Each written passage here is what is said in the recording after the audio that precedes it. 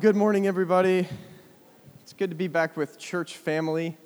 I was here last Sunday, so you may think that everything is the same, but we went to British Columbia, west side of Canada, early part of the month, and we were there for 2 Sundays and a NCMI event in between, and then came back and went to visit my family down in Atlanta, and then came back here and preached, and then went to a NCMI event in LA, and we were there all week, and so here we are, and it's good to be with you again.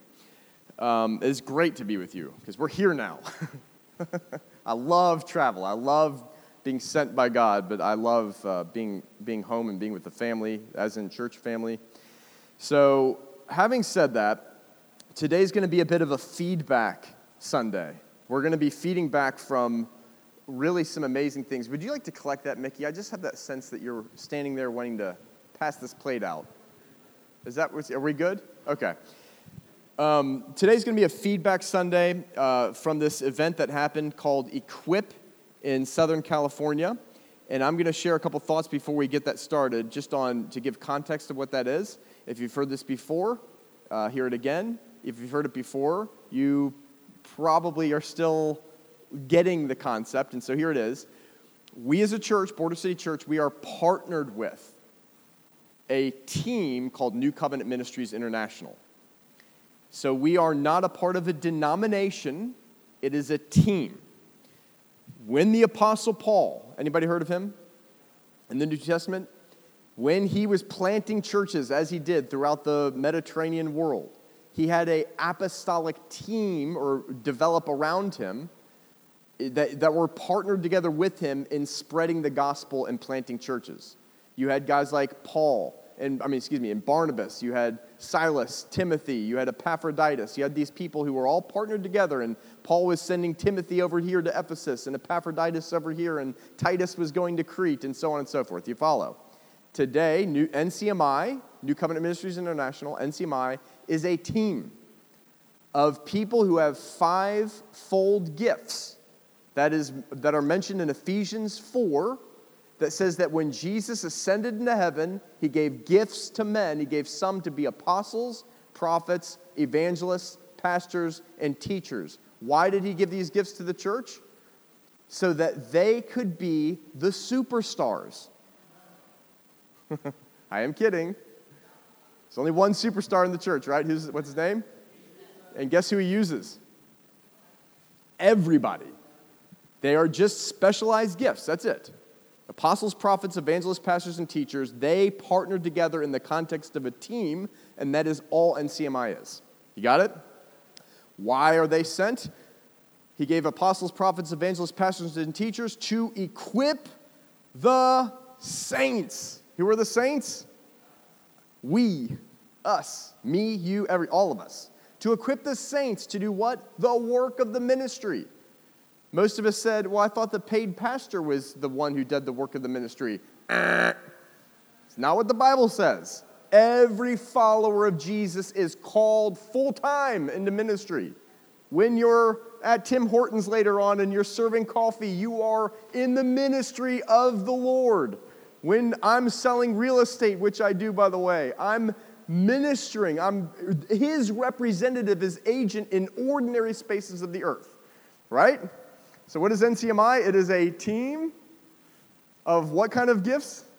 5-fold gifts, partnering together to know Jesus and to make him known. And we do that by planting churches and strengthening churches that are partnered together with us. It's all relationship. That's all it is. So I hope that's simple, right? We are working into every inhabitable continent in the planet.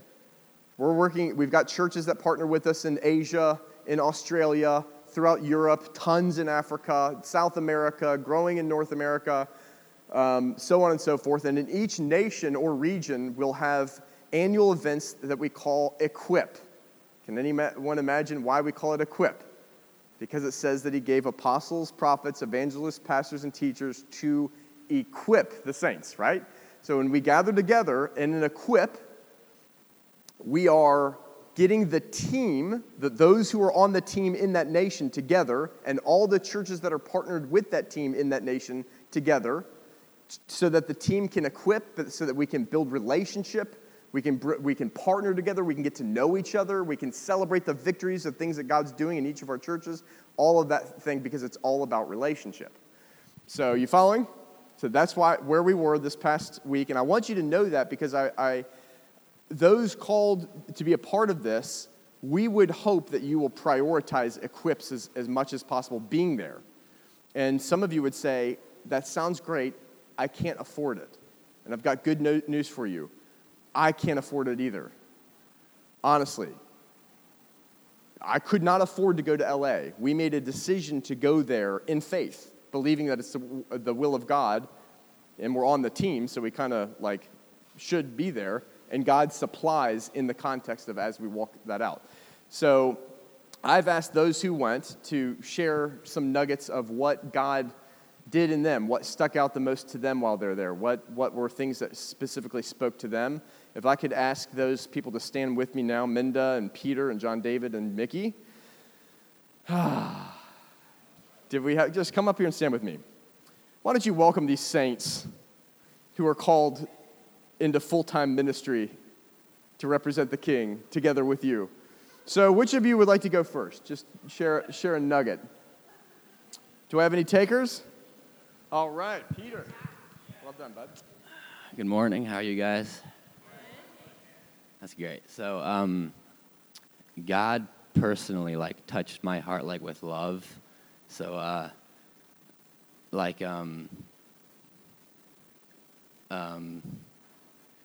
that, sounds, simple and stuff, but that is actually, quite, a big thing, and it touched me. And Friday, I think, morning, this man right here, who happens to be my dad, preached, and he did very well, and that was great. Worship was great. People were great. Lots of friends that I have there, and that was just fun to be with those who I love and those who love me, and that was cool. Awesome, man. Love it. Especially that one thing you said. Jesus was great. Who else wants to share? Mickey? Yeah, I've been to an Equip once before in Canada, and it was a blessing. And I was expecting to experience that same thing, and I didn't. For me, it was life-changing. I was completely intimidated to the point of being depressed the first day. I mean, literally, that was it. I saw people that were so on fire for Jesus that loved him to the point of, and this is not my saying, Ty said this, they're standing on the edge. They're willing to give it all for Jesus, and to stand there and be in a group of several hundred people, and 99.9% of them are like that, was humbling, extremely humbling. But God didn't leave me alone there. He kept showing me that all these amazing people were normal, just like he was saying. They're normal people. They have fears, doubts, challenges in their lives, but what they do is give it to Jesus and trust him completely. And that place was just on fire, and it was so uplifting. I can actually tell you that I am not the same person I was before I left. God just touched me and showed me that he's got a plan. He's got a plan for each of us. And as long as we accept it and just give all our problems to him, all our fears to him, he's going to get us through it. And we get to share that with other people and make disciples. Good, bud. That's awesome. John? So I feel like should I hold it really close? Yeah. So I feel like God, the first night we were there and we were having worship, I felt like I had a relationship with Jesus, but I felt like I just felt Jesus come into my heart, I don't really know how to explain it, but I felt Jesus like with me and like in the room and around all of us. And throughout the whole experience, I felt like I was growing a deeper relationship with Jesus. And I didn't feel like he was like some wise old person out there who was mad at me. I felt like he was like me, and he was just an ordinary person, and that I could talk to him. And I feel like I have a new relationship with Jesus that's deeper and that's better than it was before. Good stuff, bud. All right, Minda. Okay. I wrote a couple things down because I didn't want to forget. God really spoke quite a few things to us, and everything he spoke was very simple, very encouraging, and kind of basically just saying, keep doing what you're doing. I'm with you. But I just want to read something that Ty preached one of the sessions from Luke 5. He talked about the story where Jesus went to the disciples who were on the boat fishing. I just want to read from that. It says, he saw at the water's edge 2 boats left there by the fishermen who were washing their nets. He got into one of the boats, the one belonging to Simon, and asked him to put out a little from shore. This is Jesus. Then he sat down and taught the people from the boat. When he had finished speaking, he said to Simon, put out into deep water and let down the nets for a catch. Simon answered, Master, we've worked all night and haven't caught anything. So these guys were fishermen, and they'd been fishing all night already, and they were kind of like just chalking it up to a day's work where you don't really get the stuff, right? He said, we've already done that. We've already put our nets in. We've worked all night. We haven't caught anything. But he said, Master, because you say so, I will let down the nets. And when they had done so, they caught such a large number of fish that their nets began to break. So they signaled their partners in the other boat to come and help them. And they came and they filled both boats so full that the boats began to sink. So how often, and even within this church plant, have we said, Lord, we've tried that. We've done Love Detroit. We've gone to the shelter. We've gone to Durfee. We've talked to our neighbors. We've done it. It didn't work. And Jesus says, do it again. Do it again. Do it again. And we have the opportunity to say, Master, because you say so, we'll do it again. And Jesus causes there to be a catch. Jesus causes the boats to overflow with fish. And that's one of the things we felt the Lord saying to us this week is, do it again. Do it again. Do it again. And right after that session, Paul and I actually received a prophetic word from one of the women on the team. She called us over, and she said that over us, she just saw the words, keep sowing faithfully. And she said, you guys have sown, and you've sown, and you've sown, and you will reap, but some of your reaping will be from areas you haven't sown in your city. But it's because you've sown faithfully. And I just believe that that's not just for me and Paul, that's for us as a church, that we need to keep sowing, and we're going to reap in our city, and some of it might even be in areas where we haven't sown, but we need to keep sowing faithfully. When Ty was preaching that session, he also read about when Martha, the sister of Lazarus, Lazarus died, and he was one of Jesus' best friends. And I just want to read from that account in Scripture as well, which is from John 11. And Jesus said, Jesus was talking, and after he had said this, he went on to tell them, to his disciples, he said, our friend Lazarus has fallen asleep, but I'm going there to wake him up. And his disciples replied, Lord, if he sleeps, he will get better. But Jesus had been speaking of his death, but his disciples thought he meant natural sleep. He said, for your sake, I'm glad he was not there, so that you may believe, but let us go to him. After this, he went on to tell them, our friend Lazarus has fallen asleep. I already read that part. Sorry, I copied and pasted. His disciples thought he meant natural sleep. So then he told them plainly, Lazarus is dead, and for your sake, I'm glad that I was not there, so that you may believe, but let us go to him. And on his arrival, Jesus found that Lazarus had already been in the tomb for 4 days. Okay, so things were dead. Things were over, right, for Lazarus. That's the way it looked. But Jesus knew that he was going to go raise him up. And then it says, when Martha heard that Jesus was coming, she went out to meet him. And she said, Lord, if you had been here, my brother would not have died. And how often have we looked at circumstances or situations, and vulnerably speaking to you this morning, even as church leaders and as a team leading this church, we might look at circumstances and say, Lord, what's up? Where's the beef? If only you had made this happen, then we wouldn't be in this situation. Things look dead. But Jesus said to her, your brother will rise again. And Martha said, I know that he'll rise again one day in the resurrection. But Jesus said to her, I am the resurrection and the life. The one who believes in me will live. Even though he dies, he will never die. And he said to her, do you believe this? And then we know that Jesus went and he raised Lazarus from the dead. So the point that Ty was bringing out, he was saying Martha's faith was good. She believed in Jesus, but her timing was off. She was saying, Lord, you're too late. And yeah, Lord, I believe one day you can raise Lazarus from the dead. But right now, do you believe? Do you believe for right now?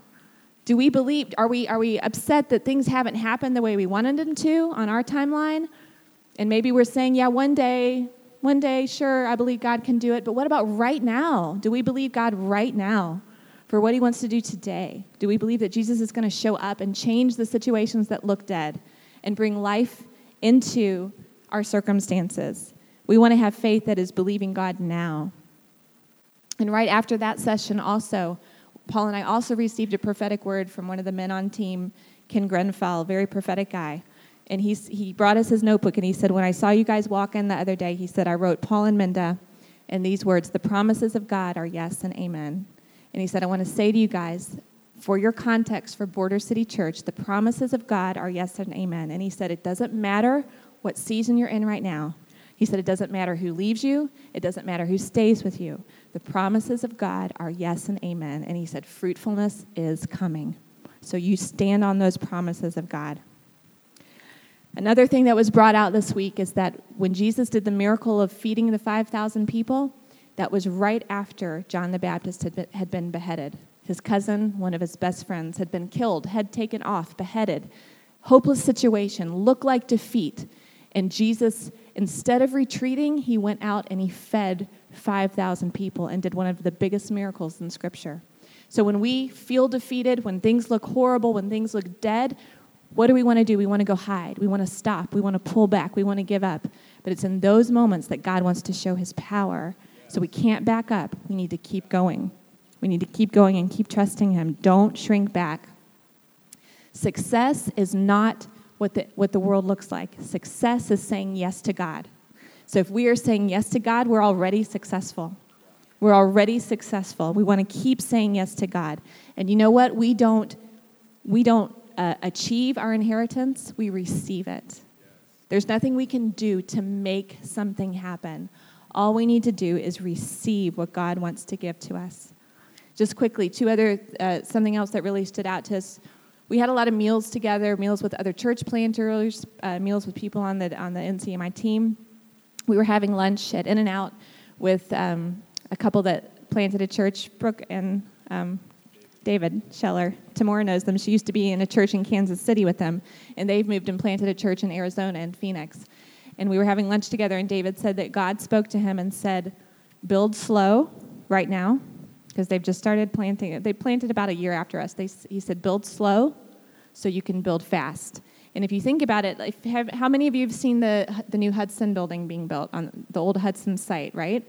There's still nothing you can see, right? It's just like it's been underground forever. And it looks slow, right? It's like, where is it? Where is this thing that they're going to every day and building?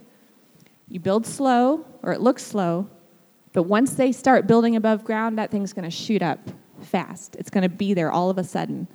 And that's something in the Spirit, too. God says, build slow, build strong, build sure, build steady, and deep so that you can build fast. And we went straight from that lunch to coffee with Mark and Marie Bailey, who lead a church in South Africa that's now exploding. They planted about 10 or 12 years ago. And he said the same phrase, but in different words. He said that God spoke to him about making disciples. He said, move slow. It happens one-on-one. He said, I'm sure some churches have success with these big programs they do and all these things. He said, but we found the best way to make disciples is to encourage everybody in the church to reach out to the people around them.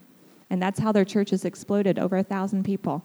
But he said God spoke to him, move slow so you can move fast. We all looked at each other because it was like the same phrase. Move slow so that you can move fast. And if you think about it, if you move slow one-on-one, that's kind of slow, right? But then it begins to exponentially multiply because everyone is reaching people. So you move slow so that you can move fast.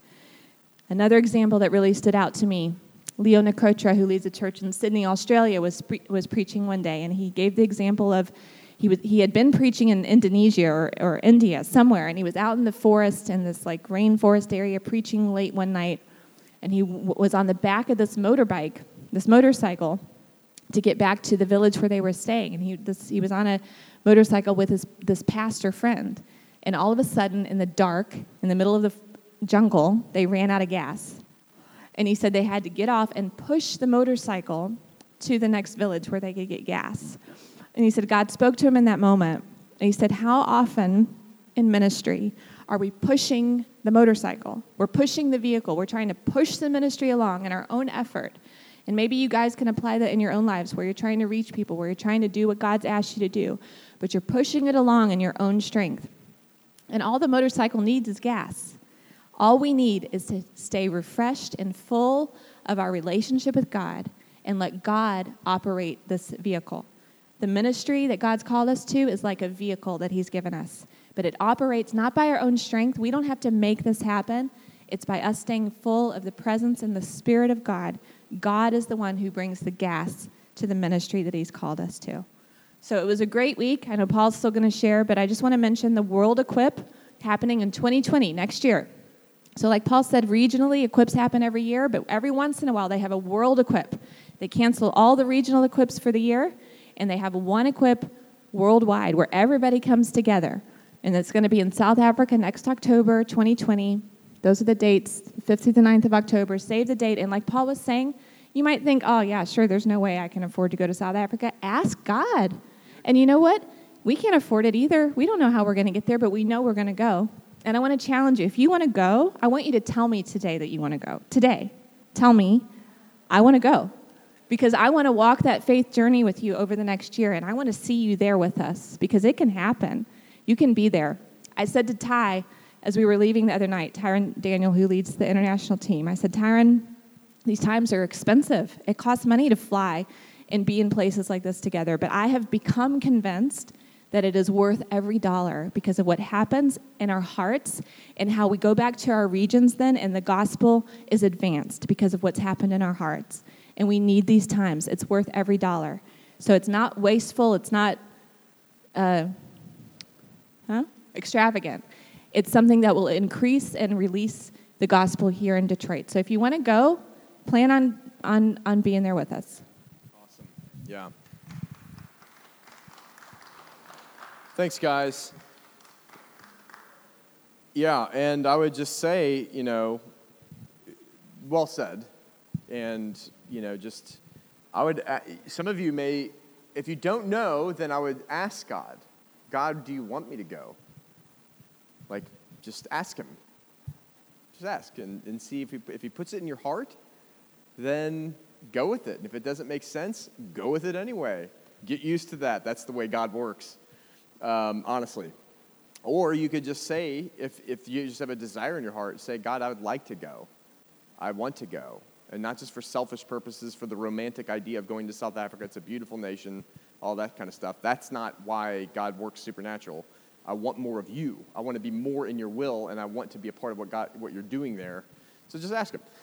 I'm about to give you permission to do something that most pastors do not, and that is, if you have an Instagram account or if you have a Facebook account right now, go to one of those and follow, if you're on Instagram, NCMI USA or NCMI Global.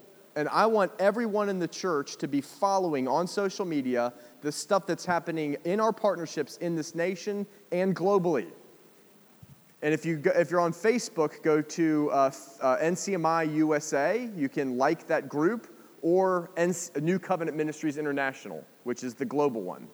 So Instagram is NCMI USA and NCMI Global. Follow both, like both. Follow both. Facebook is NCMI USA, and New Covenant Ministries International. That's their global account, our global account. Good. And then go back to Facebook. Go to Border City Church. And what do? You check in. Check in to Border City Church so that all of your social media friends can see where you go to church. Not just so Border City Church can have its name or whatever, but because it sows seed. I'm telling you, like a year from now, your friend remembers, oh, they go to church every Sunday. I know because every Sunday I see them checking into this account. And now I'm going through this divorce, and I need somebody, and they seem to have stuff that I don't have. Let me talk to them. Or you follow what I'm saying? Check in. Cool. So, thank you guys for sharing. I'm going to just share, and this is not really a preach moment at all. This is very much just a continuation of feedback. I was on the plane yesterday and just seeking the Lord about what He's saying to us, and I just felt so strongly that what is best is if I just open up and share, just like these people have, these men and women have, young men, of what God did in them. I'm going to do the exact same thing and just share some stuff because we want to be stewards of what God is saying. And if we go to LA and God starts speaking to us and we fail to digest it properly as a church community, I don't feel like we're being good stewards of what God's trying to do. And so often we can go to an event and hear God and say that was amazing. Next, just go on with life. Let's pause, ponder, digest, and receive. So to start off, Minda so wonderfully put some of this already. I want to kind of walk the elephant out of the room and say, look, we are over 2 years in as a church plant, and if I'm completely honest with you, as most church planters have their aspirations, I imagined the rafters full within 2 years. Man, within 2 months was my idea. They're going to come by the droves. And here we are, and we're small. We're small in number. And I want to invite you to join us more and more fully in being comfortable and being perfectly okay with where we are every phase along the way, every stage. Let me say, there is harvest, and I mean numerical harvest. Not so that we can feel good about ourselves, so that people know Jesus and that people enter into inheritance that the Father has for them. And for Jesus' sake, not for our sake, for His sake. There is harvest, and that's important. But it's important also that we grab a hold and are comfortable with the journey. Even if the journey's uncomfortable. Not saying be comfortable, but be comfortable with the process. You know Jesus in the process, not just the fulfillment of the promise. And so Ty, who leads the team, Tyron Daniel, was sharing, and one of the things, the first point that really stood out to me from this past week, he says, God doesn't measure success by counting, but by weighing. When we as His church go before the throne of Jesus and we give an account, He's not going to count how many people were in your church. That's not how. Where in the New Testament do you see in Paul's letters to the churches, well done, you've got 3,000? It's all about the nature of Jesus being developed in people. That's what the church is. Now, these people live on mission in their community, and as the gospel is shared, it translates into other people coming to faith and joining. You follow? But we don't measure success by counting. We measure by what we've built. By how much of Jesus is in what we've built. And I just want to share this scripture to reinforce this. I've shared this already, but let's share it again. Ephesians 4:16. And He, Jesus Himself, gave some to be apostles, some prophets, some evangelists, some pastors and teachers for the equipping of the saints, for the work of the ministry, for the edifying of the body of Christ, until every church has at least 3,000 people in it. Is that what the scripture says? Until we all come to the unity of the faith and the knowledge of the Son of God, to a perfect man, to the measure of the stature of the fullness of Christ. Can we all receive as a local church community? That is what we're here for. It's Jesus being developed in people. When you receive Jesus, you receive His Spirit. You have the fullness of His nature dwelling inside of you. And what we walk out is a process of being conformed, or the release of that Spirit taking over our lives to where what comes through our lives more and more is Him and not us. And the more that that's happening, the stronger this church is, the more weight God can place on us as a church community. Can we be comfortable in walking out? And even not comfortable, can we be celebratory? Can we lavish in love and not need numbers to feel good about ourselves? And again, I'm not saying we don't want to reach people, because numbers equal souls. We want to reach souls. So we need to feel uncomfortable to the extent that the gospel is not being shared outside of this building. Let's feel uncomfortable about that. If we're going to feel uncomfortable, don't feel uncomfortable about how few people are here. Feel uncomfortable about how few people are hearing out there. And let's go do something about that, not try to do some campaign to try to get people to sit on a chair so that we can say, hey, we had 50 this Sunday, we had 100. That's not our goal. Our goal is Jesus. So success isn't in numbers, it's this. A couple points. People growing in relationship with God. How many of you would say that's happening in your life? No, that's depressing. Thank you. I would. I feel like I've grown hugely over the past couple years, if I'm honest. People becoming more like Jesus. Success is people increasingly living on Jesus' mission and not just doing their own thing. Tony Sivrite, who is a good friend of ours, leads a church down the road from the church we used to lead in Johannesburg, preached a whole message on how do we measure the health of the church. We measure it in love. That's ultimately the nature of God and His Son. How much love is found here? How much sacrificial commitment is shared from one member to another, carrying one another and carrying the city together? Harvest is the fruit of those things. Don't focus on the harvest, focus on those things. Growing in relationship with God, becoming more like Him, and living on His mission in love. Another thing that really impacted me, Ty shared with the team, before we had the equip, we gathered together as a team, and he shares specifically with the team, the NCMI team, and we sat there, and he was sharing with us, reminding us of the original creation of creation, and specifically of mankind, and the reason that mankind were created, and he shared 4 reasons that mankind were originally created. Why is that important? Because this is ultimately why NCMI exists. And for us, this is ultimately what Border City Church must exist for, these 4 reasons. So let's grab this and say, this is what we are here for. If you look with me, Genesis chapter 1, I'll just, verses 26 through 28. Again, the creation of mankind. Just read the passage real quick. It says, and God said, let us make man in our image. Did you catch that?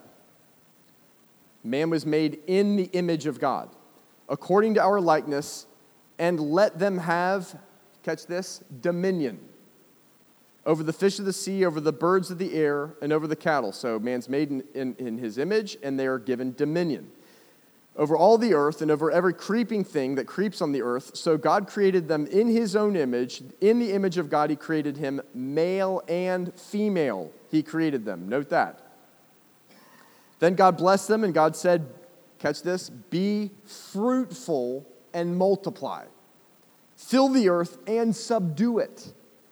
Have dominion over the fish of the sea, over the birds of the air, and over every living thing that moves on the earth. There are 4 reasons that man were created according to that passage of Scripture. The first is that we were created for relationship with God and with each other.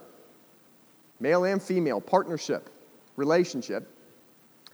The second reason that we were created, so simple, and this is why we exist as a church, is to reflect him. We're made in his image. Purpose of reflecting the image of God. Thirdly, is to reign in his stead on the earth. He's God, he's out there, but we don't see him. In the material creative earth, man was created to represent his power and authority by reigning over this territory. You follow that? And then fourthly is to reproduce, right? Be fruitful and reproduction. Everything that was created had seed bearing after its own kind, and so an apple tree produces what? Seed that makes other what? Apple trees. Am I right? And a shark, if a shark mates with another shark, it's going to produce right? And the only part of creation that bore the image of God was mankind, male and female. We are his offspring with the expectation that we bear fruit after our own kind. In other words, we reproduce other people of faith to reflect his image, right? And so, to rule and to reign, let's go back to that. So, for relationship, intimacy, not just functionality. And so Ty was saying, we're created for relationship, and he says, when he goes to his dad used to lead the NCMI team, now he leads the NCMI team. When he goes to his dad, he doesn't sit down with his dad and say, Dad, I need a word. Like, give me a word. Speak to me. Give me your word. That would be kind of weird, wouldn't it? Or if, like, my sons, when we sat down at the kitchen table, they were like, Dad, I need a word. Sure. It's kind of like I've got a relationship with them, right? If I want to share a word with them, I'm going to share it. But he says when he goes to his dad, he goes to hang out with his dad, to know his dad, to spend time with him. And he says the same thing. When we go to God, can we get back to that place where we're not going to God to get something? We need to hear you. We need to get this thing from you, but just to spend time in relationship with him, to enjoy him and enjoy his presence. We're created for relationship, and obviously all that springing out of that is enjoying relationship with one another. To reflect him, we already kind of touched on that. To rule and to reign, to have dominion. Just want to say this. What does dominion look like? Because that can sound kind of scary. Some of us are like, what's the church reigning look like? Are we going to overtake the government? Are we going to subdue Mike Duggan and say, this is now our dominion? You guys are too hot to find things funny. No, that's not what it is. Here it is. This is what us having dominion looks like. The influence of his kingdom in the space where we are, in the earth through us. How does that happen? The more you and I, our hearts are surrendered to the King, the more his kingdom has impact on our lives. The more his kingdom is actually reigning in our lives. Does that make sense? And the more people there are who are doing that, surrendering to Jesus, the more people in Detroit are having his kingdom influence their lives. It's like if you can imagine each of us are lights. The more we surrender to Jesus, the brighter that light becomes. The more it is able to shine into darkness.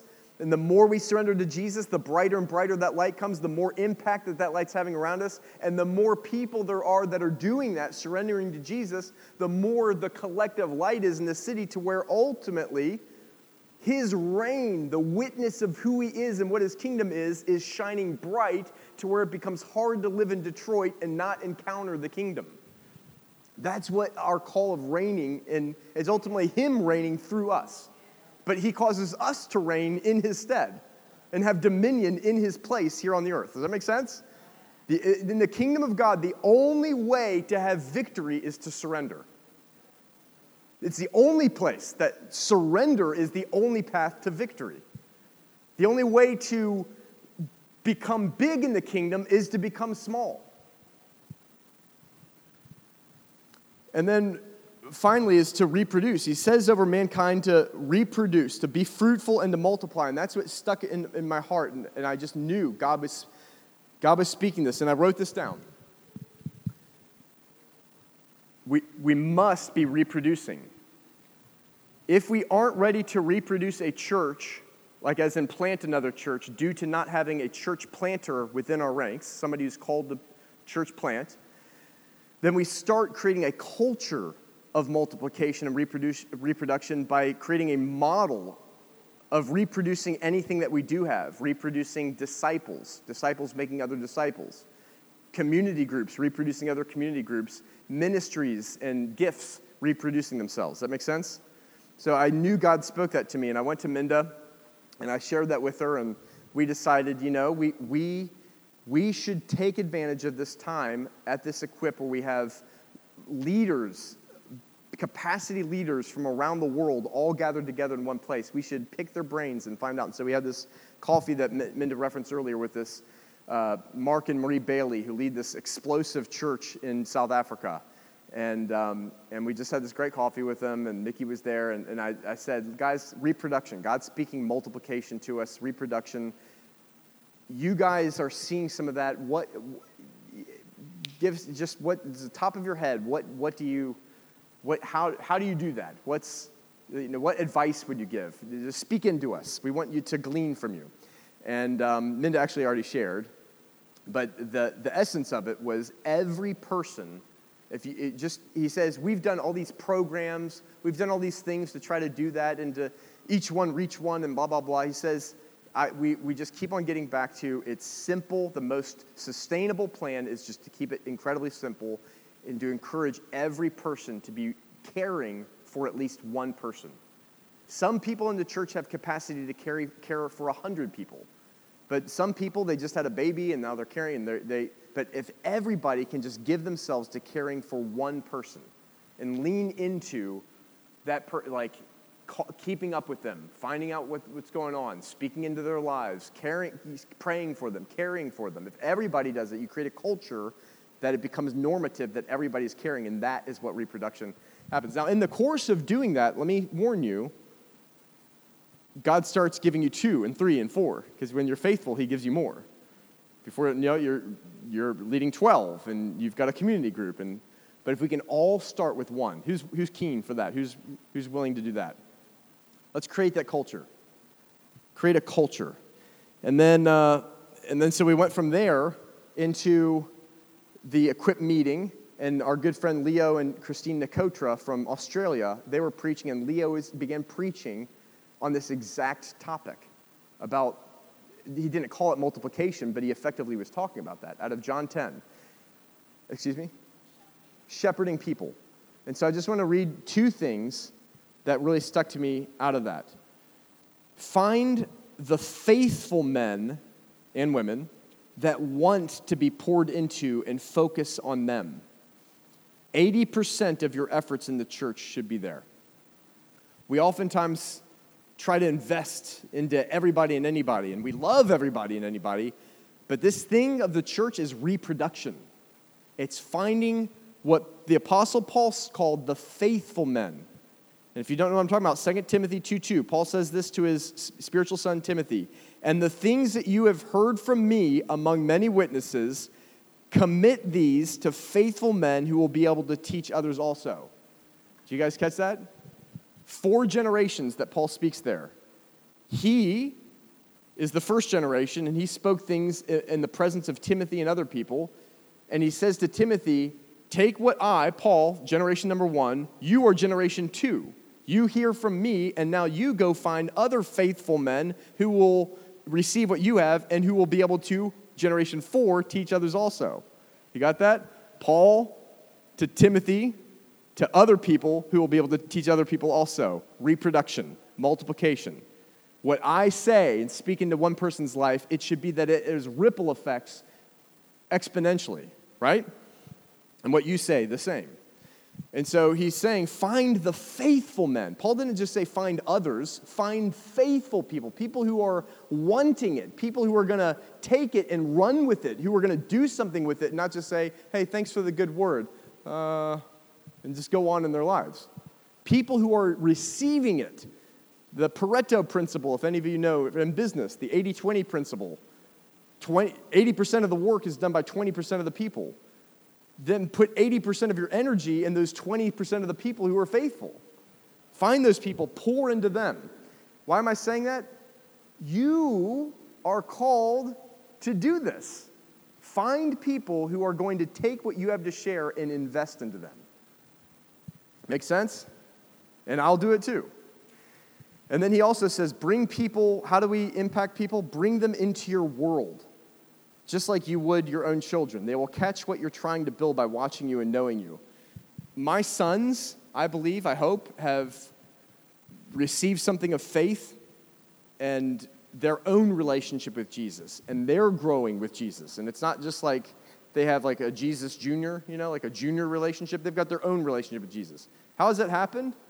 I didn't sit them down as Leo said, I didn't sit them down and like say, children, come gather around. I'm going to now exegete the scriptures unto you to teach you the ways of the Lord. These guys know my warts. Do you know what I'm saying? They know my flaws. They've seen me in moments of brokenness. But they've also seen us engage Jesus in faith. They've heard the conversations between their mother and myself about what it is that we care about most, what we're living for. That we brought them into that conversation and included them. We've shared our faith with them. It's organic, it's relational, it's real, it's messy. Bring people into your world. That's what they're really going to learn from. We try to put on our Christian thing when we're making disciples, and we try to act like we've got it all together and put all our guards up and we've got all our stuff. No, just be real. So look for the faithful men, and what you do with them is you bring them into your world. And don't try to be more than you are. Just be where you are. You only have as much maturity as you have. So you might as well, and God can use that. Just be real. Don't try to be more, pontificate just be real. They're going to catch what you really have. And they're not going to catch what you don't have, so you might as well not try to pretend like you have it anyway. But you do have something that other people need. In you, your imperfect vessel. You disqualify yourself. You have something other people need, but they're only going to receive it when you're real with them. Okay, is that what Jesus did? You notice he didn't just have these religious Galia meetings where he, gathered the people and he came out with his priestly robes and to say, I am the Son of God, come to share and enlighten you, the little ones, with the truth. No, he spoke to them as though they were called to royalty and to be who he was, a son of God, a child of the king to represent God. He spoke destiny and inheritance and he became one of us. So anyways, then thank you for bearing with, just because I know it's a little muggy in the room at the moment. But we're almost done. I want to definitely share this, though. Dream. I wrote this during the context of this week. Even if you have a big dream, go bigger. And I wrote down, no one said this, but as I wrote that down, Ty was speaking about this, Tyron Daniel, the leader of the team. He was saying dream. This is a season to dream. It's a season to trust God and to allow him to give us big dreams. And even if you feel like your dream is too big for you already, go bigger. That's what he's saying. And I said, what does my dream look like? Can I read a scripture to you? Because I feel like it encapsulates what I have in my heart, what I live for, what I yearn for to see in the church. Thank you. Acts chapter 5, verses 12 through 16. Acts is just a historical record. It's a document. It's a story, a true story. And in Acts chapter 5, verses 12 through 16, this is a picture of local church that I long to see. It says that, and through the hands of the apostles Let me give you some context. This is the first local church that ever existed. I believe it gives us a pattern to what not only local church can be, but what it should be. It was in the city of Jerusalem, the first local church ever. And it says that, and through the hands of the apostles, many signs and wonders were done among the people. I want you to pay attention to that, signs and wonders. And they were all with one accord in Solomon's porch, yet none of the rest dared to join them, but the people esteemed them highly. You following?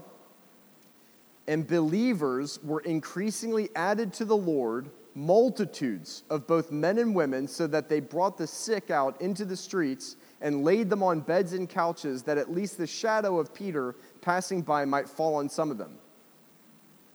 And also a multitude gathered from the surrounding cities to Jerusalem, bringing sick people and those who were tormented by unclean spirits, and they were all healed. What is the dream?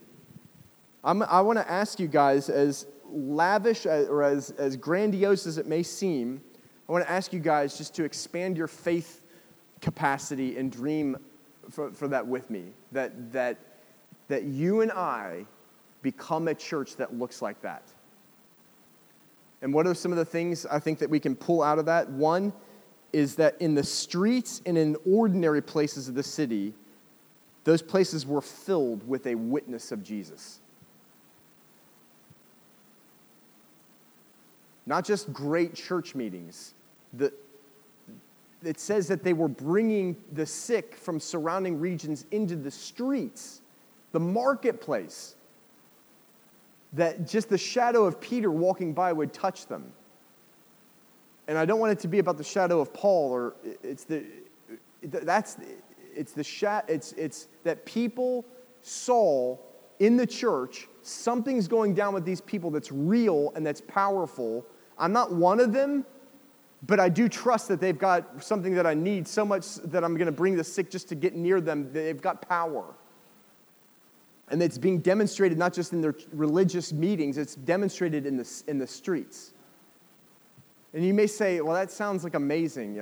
Maybe, I guess that could happen. How does that even begin to happen? I believe it begins to happen when each of us begin to become a witness, a vessel in our atmosphere. If I'll do that, if I'll not just be at a real estate meeting, but I'm there conscious of God with me, I'm there being conscious of God, what are you wanting to do? Use me, Lord. And if Joseph does the same as he steps into his upcoming job, and as Sharon does the same thing, as more and more people are doing that, guess what? The light gets stronger. And before long, my friends, I dream of a church where there is a critical mass. And it's not even Border City Church. It's all of his church, regardless of which church it is. All of us collectively in this city, the more Christians that we have doing that, this city can become a beacon of light where it's hard to live in Detroit and not encounter Jesus. I dream of that. If that doesn't happen, I feel like that is what reigning looks like. And that's what we're called to do. To have the upper hand in our city, that no longer would poverty rule Detroit. That no longer would depression rule Detroit. That no longer would corruption and brokenness and broken families and the things that Detroit is known for, that no more would that be the ruling and dominating factor. Even if those things still exist, there would be a bigger, louder voice called the voice of God through his children. Following him. I long for that. So the streets and the ordinary places filled with the witness of Jesus. And also from that passage of Scripture, we saw not only was the word being preached, but it was being demonstrated in power. Nothing is going to prove. I mean, a compelling testimony has power, but a miracle, a healing, how the heck are you going to argue with that? Backing up and reinforcing the message that Jesus Christ is Lord. You can say he's Lord, but somebody gets healed, they felt that he was Lord. They saw it with their own two eyes. We need the power of God. How do we grow in that? Just start making yourself available. to start developing and cultivating a spiritual communion with God and leaning into the leading of the Holy Spirit. I think another thing that we can pull out of that passage is that the local community, for us that means Detroit, the local community was esteeming the holy validity of the church. To me, success, a sign of success is when the unsaved community around you, who aren't even with you, look to you as people who have got something.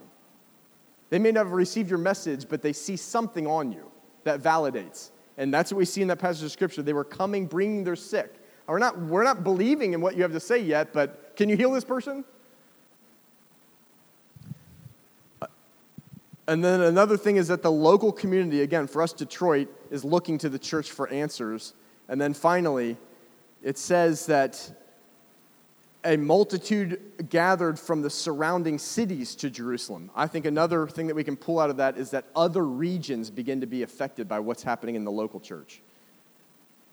It has to be exported. Whatever God has for us here, and we'll never be perfect, right? We're never going to get to a place where we have it all together. We could have revival happening in Detroit, and you and I are still earthen vessels and still feeling like we're not worthy of taking something to the nations. But what God does here in us, we need to export and to impact other regions, because that's what multiplication looks like. Not just one disciple to another disciple, not just one community group reproducing another community group, a church, a movement being reproduced into another place. That they would then reproduce more, that those reproductions would reproduce even more. You follow? Seed bearing fruit after its own kind. I'll just share this as well. That during worship on the last day, in both morning and evening, the Holy Spirit really began to move significantly. It was like one of those caught up into the heavenly kind of moments that the whole room was just connected. And I began to feel heat.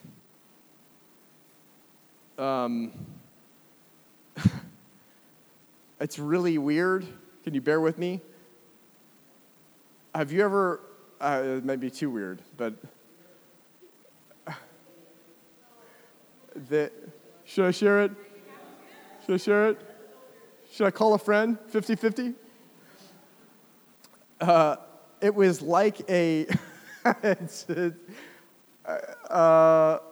you ever, I don't know what they're called, but like a squishy thing that, it's not a squeeze ball though, it's filled with some kind of like a liquid, and you could squeeze it, like you squeeze it and it like gets big on this side, and you can like stick your finger through it, and I don't know what those things are. It felt like that in the palms of both of my hands. It felt like heat and energy, but it felt like it was like almost like it was movable, if that makes sense. And I felt it distinctly in both of my hands, and I felt the desire to lay hands on sick people. And then that night, we go back into worship, and same thing starts to happen again. I don't know if I missed it by, maybe I should have like gone and told somebody and I wanted to lay hands on the sick. What's that, Marilyn? There you go. I'm just sharing that I had the sense that the Lord was touching my hands for ministry to the sick. And it's not about me, please. I'm sharing this with us as a local church community. We need to be trusting God and asking God for the manifestation of His gifts. But I am certainly encouraged by that to start even more so practicing that. Just sharing out of my heart. Just being vulnerable with you. There we go. Okay. We got it. After the meeting. Another thing that Ty shared, vision comes before provision. Everything I just shared with you is a dream, right? And you may say, that's like way beyond us. And I would say, bingo. That's the dream that God always gives us, is way beyond us. Vision comes before provision. And let's not limit what God can say to us of a vision by what we have in front of us. Let's rather take what God says in the way of vision and let that determine what God's going to give us. Are we making sense? When God said to Adam to be fruitful and multiply, practically speaking, how would that happen? You need a woman, right? To complete that picture. They didn't have, you just need a woman. When God said that to Adam, there was no woman created yet. Vision comes before provision. And so let's just grab that and realize that we'll never have enough, but as we're following what he says, there will always be enough. But it's in the stepping of faith that you find the provision. It's not in the waiting. God, I know you said this, but I'm waiting on your provision. No, you start marching towards the vision, not having enough, and he'll give it to you there. That happens all the time. And then just a couple quick things, and we're done. You guys have done so well. But I hope that this isn't just like hearing a bunch of thoughts. I'm sharing this explicitly for the purpose that it's not just stuff that's in my heart, but that we share this as a local church community, and we all carry this in our hearts. Ty said this. Now, this is a prophetic thing that he was sharing, and I want to definitely share this with all. Lloyds, I want you to hear this. This is a season to shift gears and go bigger. There are situations that make us want to shrink back, but this is not a season to shrink back. It's actually a season to go bigger in the midst of those situations. Dream. Don't let your dream be eclipsed by the stuff. Fight back, actually. Say, I'm dreaming bigger. Christine Nicotra, a lady that we dearly respected from Australia, she said, I feel this prophetically for our partnering churches in America. Who's included in that? This is prophetic for us. There are places that we are called to take, but they will not be taken until we go. It won't be our resume or our natural profile that will open up those doors so that we can take them, but it will be our partnership with Jesus through intimacy with him. That alone is what's going to open up the doors, but we have to go through those doors. We have to take them. Keep going into Durfee. Keep going into DRM. Keep going into our workplaces and into our neighborhoods and into our et cetera, and go into other places that maybe we don't even know about or haven't even thought about. But you have to go. But when you go, don't go because I'm here because the Lord. Go because you've been with Jesus. And then finally, Ken Grenfell, and I know Minda said it, but prophetic man, we'll probably have him in the life of the church in their future, probably. I've got such huge respect for this guy. He is a dear man, so rich in theology, so rich in the prophetic gift, and yet so humble. But he came to us, and I know Minda already said it, but I want to actually say it again. That we had just received this prophetic word. We were standing there after, and we were being ministered to by two friends of ours, and then Ken came up to us right on the tail end of that, and he started to share something, and it wasn't necessarily even what he was saying. It was just the sense of the presence of God and knowing that it wasn't Ken speaking this, feeling that God was speaking to me, and I began to cry crocodile tears. I was so touched by the presence and love of God.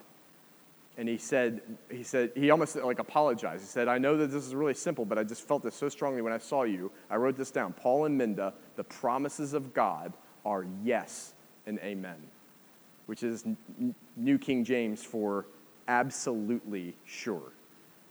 And he says, it doesn't matter who is with you or who is left or who will leave or who stay. It doesn't matter. What God has promised is yes and amen. And something shifted in my heart that I didn't even know needed to shift because I was already standing on that. But it went deeper. Well, I became more free in knowing I don't need anything from anyone at all. Following God, he will bring his word to pass. And I want to speak that over us, that these crazy things that we're talking about, this Acts 5 picture, this dream of Detroit, this crazy thing, what God promises is yes and amen. It's sure. I think it would be good maybe if we just wrap it up, but let's just close in prayer.